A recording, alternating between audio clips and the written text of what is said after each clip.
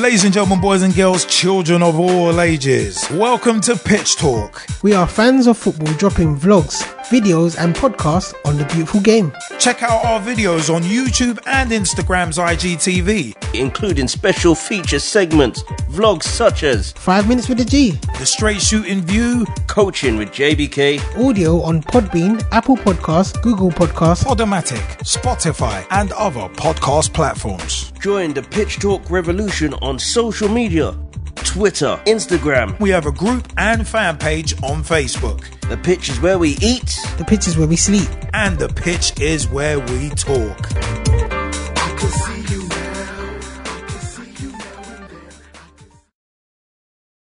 Welcome to The Straight Shooting View. What's up, everybody? My name is Straight Shooting LJ, and welcome to another episode of The Straight Shooting View. Now, I'd like to talk about protests and boycotts. Now, on Sunday, May 2nd, 2021, the Man United-Liverpool Premier League match was delayed and then later postponed because of protests, well, at that time, outside and then inside the stadium by Man United fans in opposition to the Glazer family ownership of the club, which they've owned for 16 years. And the last time we saw protests was back in 2010 against the Glazers. But there were protests also outside the team hotel as well, which was odd, but more on that later. But when I first saw the protests at Old Trafford, I actually thought hilarious stuff, in all honesty. And I was glad that Carragher mentioned on Sky Sports about Gillett and Hicks, and that he's not going to condemn the fans for protesting. But there are always a few who go too far. And Carragher, Roy Keane and Gary Neville saying it was a peaceful protest came across a little stupid to me, because some of the fans actually broke into the stadium. So that's not peaceful. That is trespassing. And a lot of those fans will end up with criminal records because of that, as their images have been beamed around the world in 4K, HD and UHD. So could easily be retrospectively punished. But also there were some people with their phones out, blatantly broadcasting live on Instagram and Facebook and taking pictures like it was a day trip. Literally giving the police evidence of what they did. So they could end up having banning orders dropped on them when fans were allowed back in stadiums. So invading stadiums of owners who don't care and don't even live in the country, and injuring police officers and also destroying camera equipment, that could end up doing a lot more harm than good and actually damaging your cause, as you'll just be looked upon as a hooligan minority, even though you've got a legitimate gripe. But for me, the Glazers don't give a damn. As said on a recent vlog, with the amount of money they've creamed off the club and they continue to cream off the club, that's pretty evident. But it's also funny as well that at that point they were saying the Liverpool Man United game may not happen at all. And I thought to myself, come on, get real. The game is a massive draw in terms of viewers and money. I think it's like the biggest draw in the league. And the Premier League, but especially the broadcasters, won't let the game not happen because of the money involved. I mean, the Super League, which is supposedly what this is about, it's one of them ones, it showed that it's all about money. And the same notion with null and void in the Premier League last season. It was all about money. But as I said on a recent vlog, the Glazers have weathered this kind of storm before with the Newton Heath gimmick years ago. And for me, to make this different and actually have a long-lasting impact, the protests need to be consistent. Not just for a few weeks, but it has to be like what our fans did with Gillett and Hicks.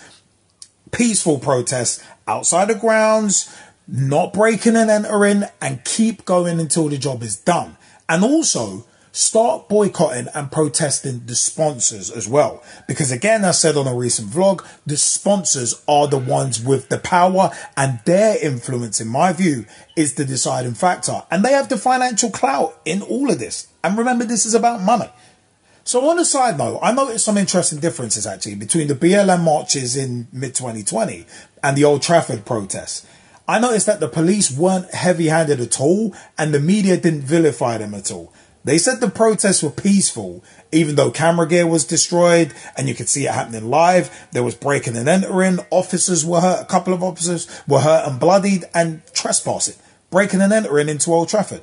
And apart from a statue of Edward Colston being toppled, the BLM protests were actually a lot more peaceful than that.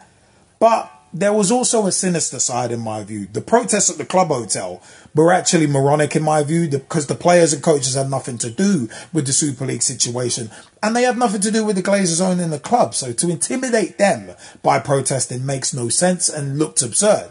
But apparently it was deliberately done to try and force the hand of the club to say, if you don't postpone or cancel this match, which was later revealed that was the intention of the protest, then we won't let the players out.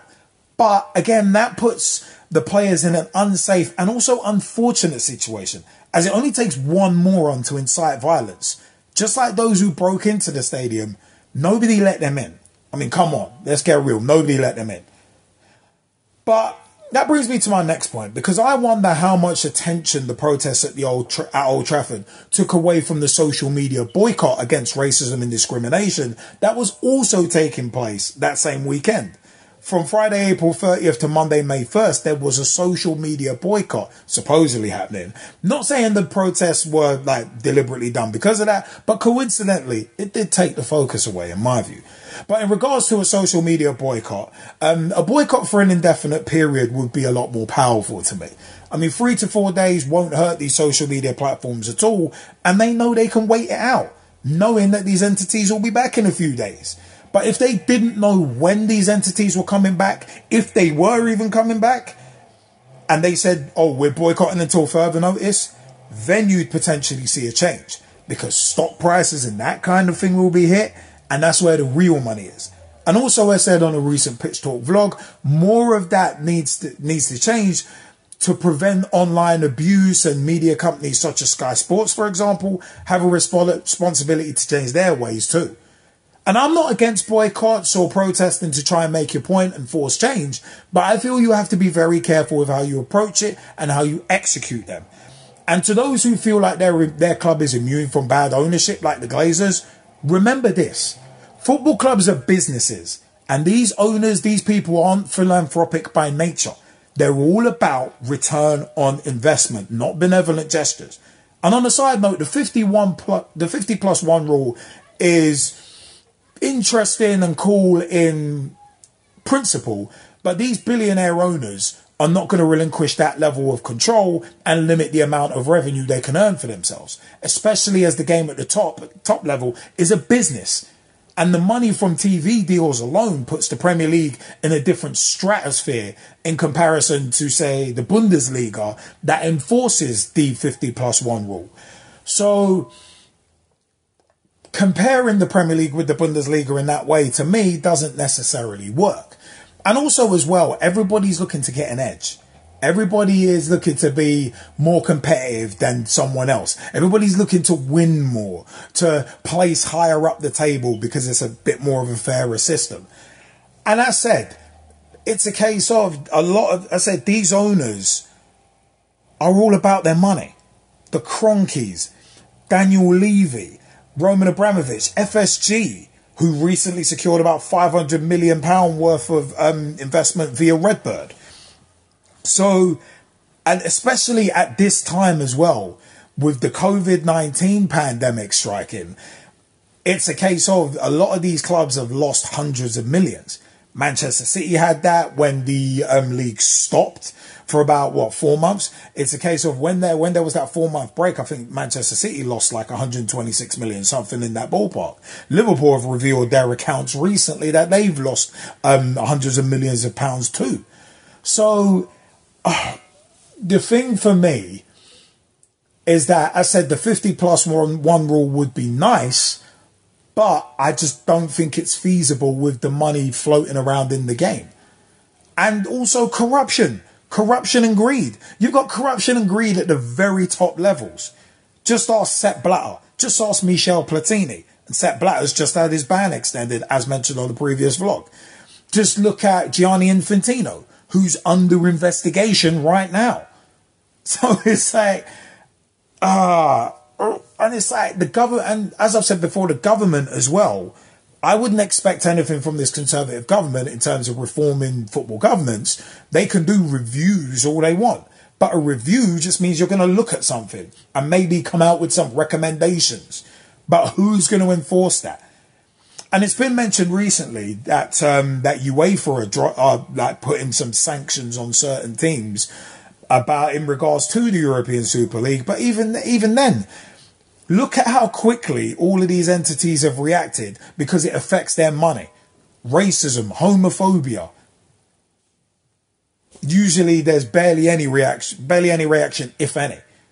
So it's one of them where it's just like, I said, I am not against people boycotting and also protesting. I said, the social media boycott, I'm not against the principle of it, but 3 to 4 days isn't going to do anything. Again, protesting. I'm not against protesting either. If you feel that passionate about something, if you feel that strongly about something, if you feel that you have not had your voice heard, then by all means, boycott, protest, do what you must. But you've got to be very careful with the execution of it. Because then if it gets violent, if a certain idiotic fringe get violent with it, then you're going to end up, as I said, doing more harm than good. So, as I said, I'd like to know your views. Comment section is below. Remember, youtube.com/Pitch Talk is where you can find all our vlogs, videos, special features, and much, much more. Also, we are on Google Podcasts, Apple Podcasts, Podomatic, Podbean, Spotify, Amazon Music, new to Verbal as well, VURBL as well. We are also on Player FM, and you can grab our RSS feed as well. Also, see our social media accounts at Pitch Talk on Twitter. Tweet with us, follow us, see what we are up to. Instagram.com/Pitch Talk as well, at Pitch Talk on Instagram. Facebook.com/Pitch Talk as well. Join the group, become a fan, become a friend, become a member of the group. Join the footballing revolution we are working so hard to create. We've got so many places where we are, so many places you can pick us up. Also, mixcloud.com/Pitch Talk for our older archives as well, including right back to the very beginnings of Pitch Talk back in 2010. Remember also, as said, youtube.com/Pitch Talk. You can catch vlogs such as yours truly with the Straight Shooting View and also the Straight Shooting View top picks as well, where I give like a lighter hearted kind of top 5s, top 10s, that kind of thing. My favourite Liverpool 11s, favourite FIFA games, non-FIFA games, all that kind of thing as well. Coaching with JBK is up there as well, with Coach JBK, aka Jamie Bailey, his FAWSL roundups and tactical drill downs too. Also, 5 minutes with the G is up there. Some Arsenal-centered vlogs, but also some other stuff as well. He does vlog about a hell of a lot. So, all of the Pitch Talk content, catch us on the social networks. I have been Straight Shooting LJA, and until next time, I'd like to know your views on what you think on social media boycotts and protests. What are your thoughts? Is it all about the execution and getting that right? Take it easy, people. I'll see you next time. Join the Pitch Talk revolution on social media, dropping vlogs, videos, and podcasts on the beautiful game.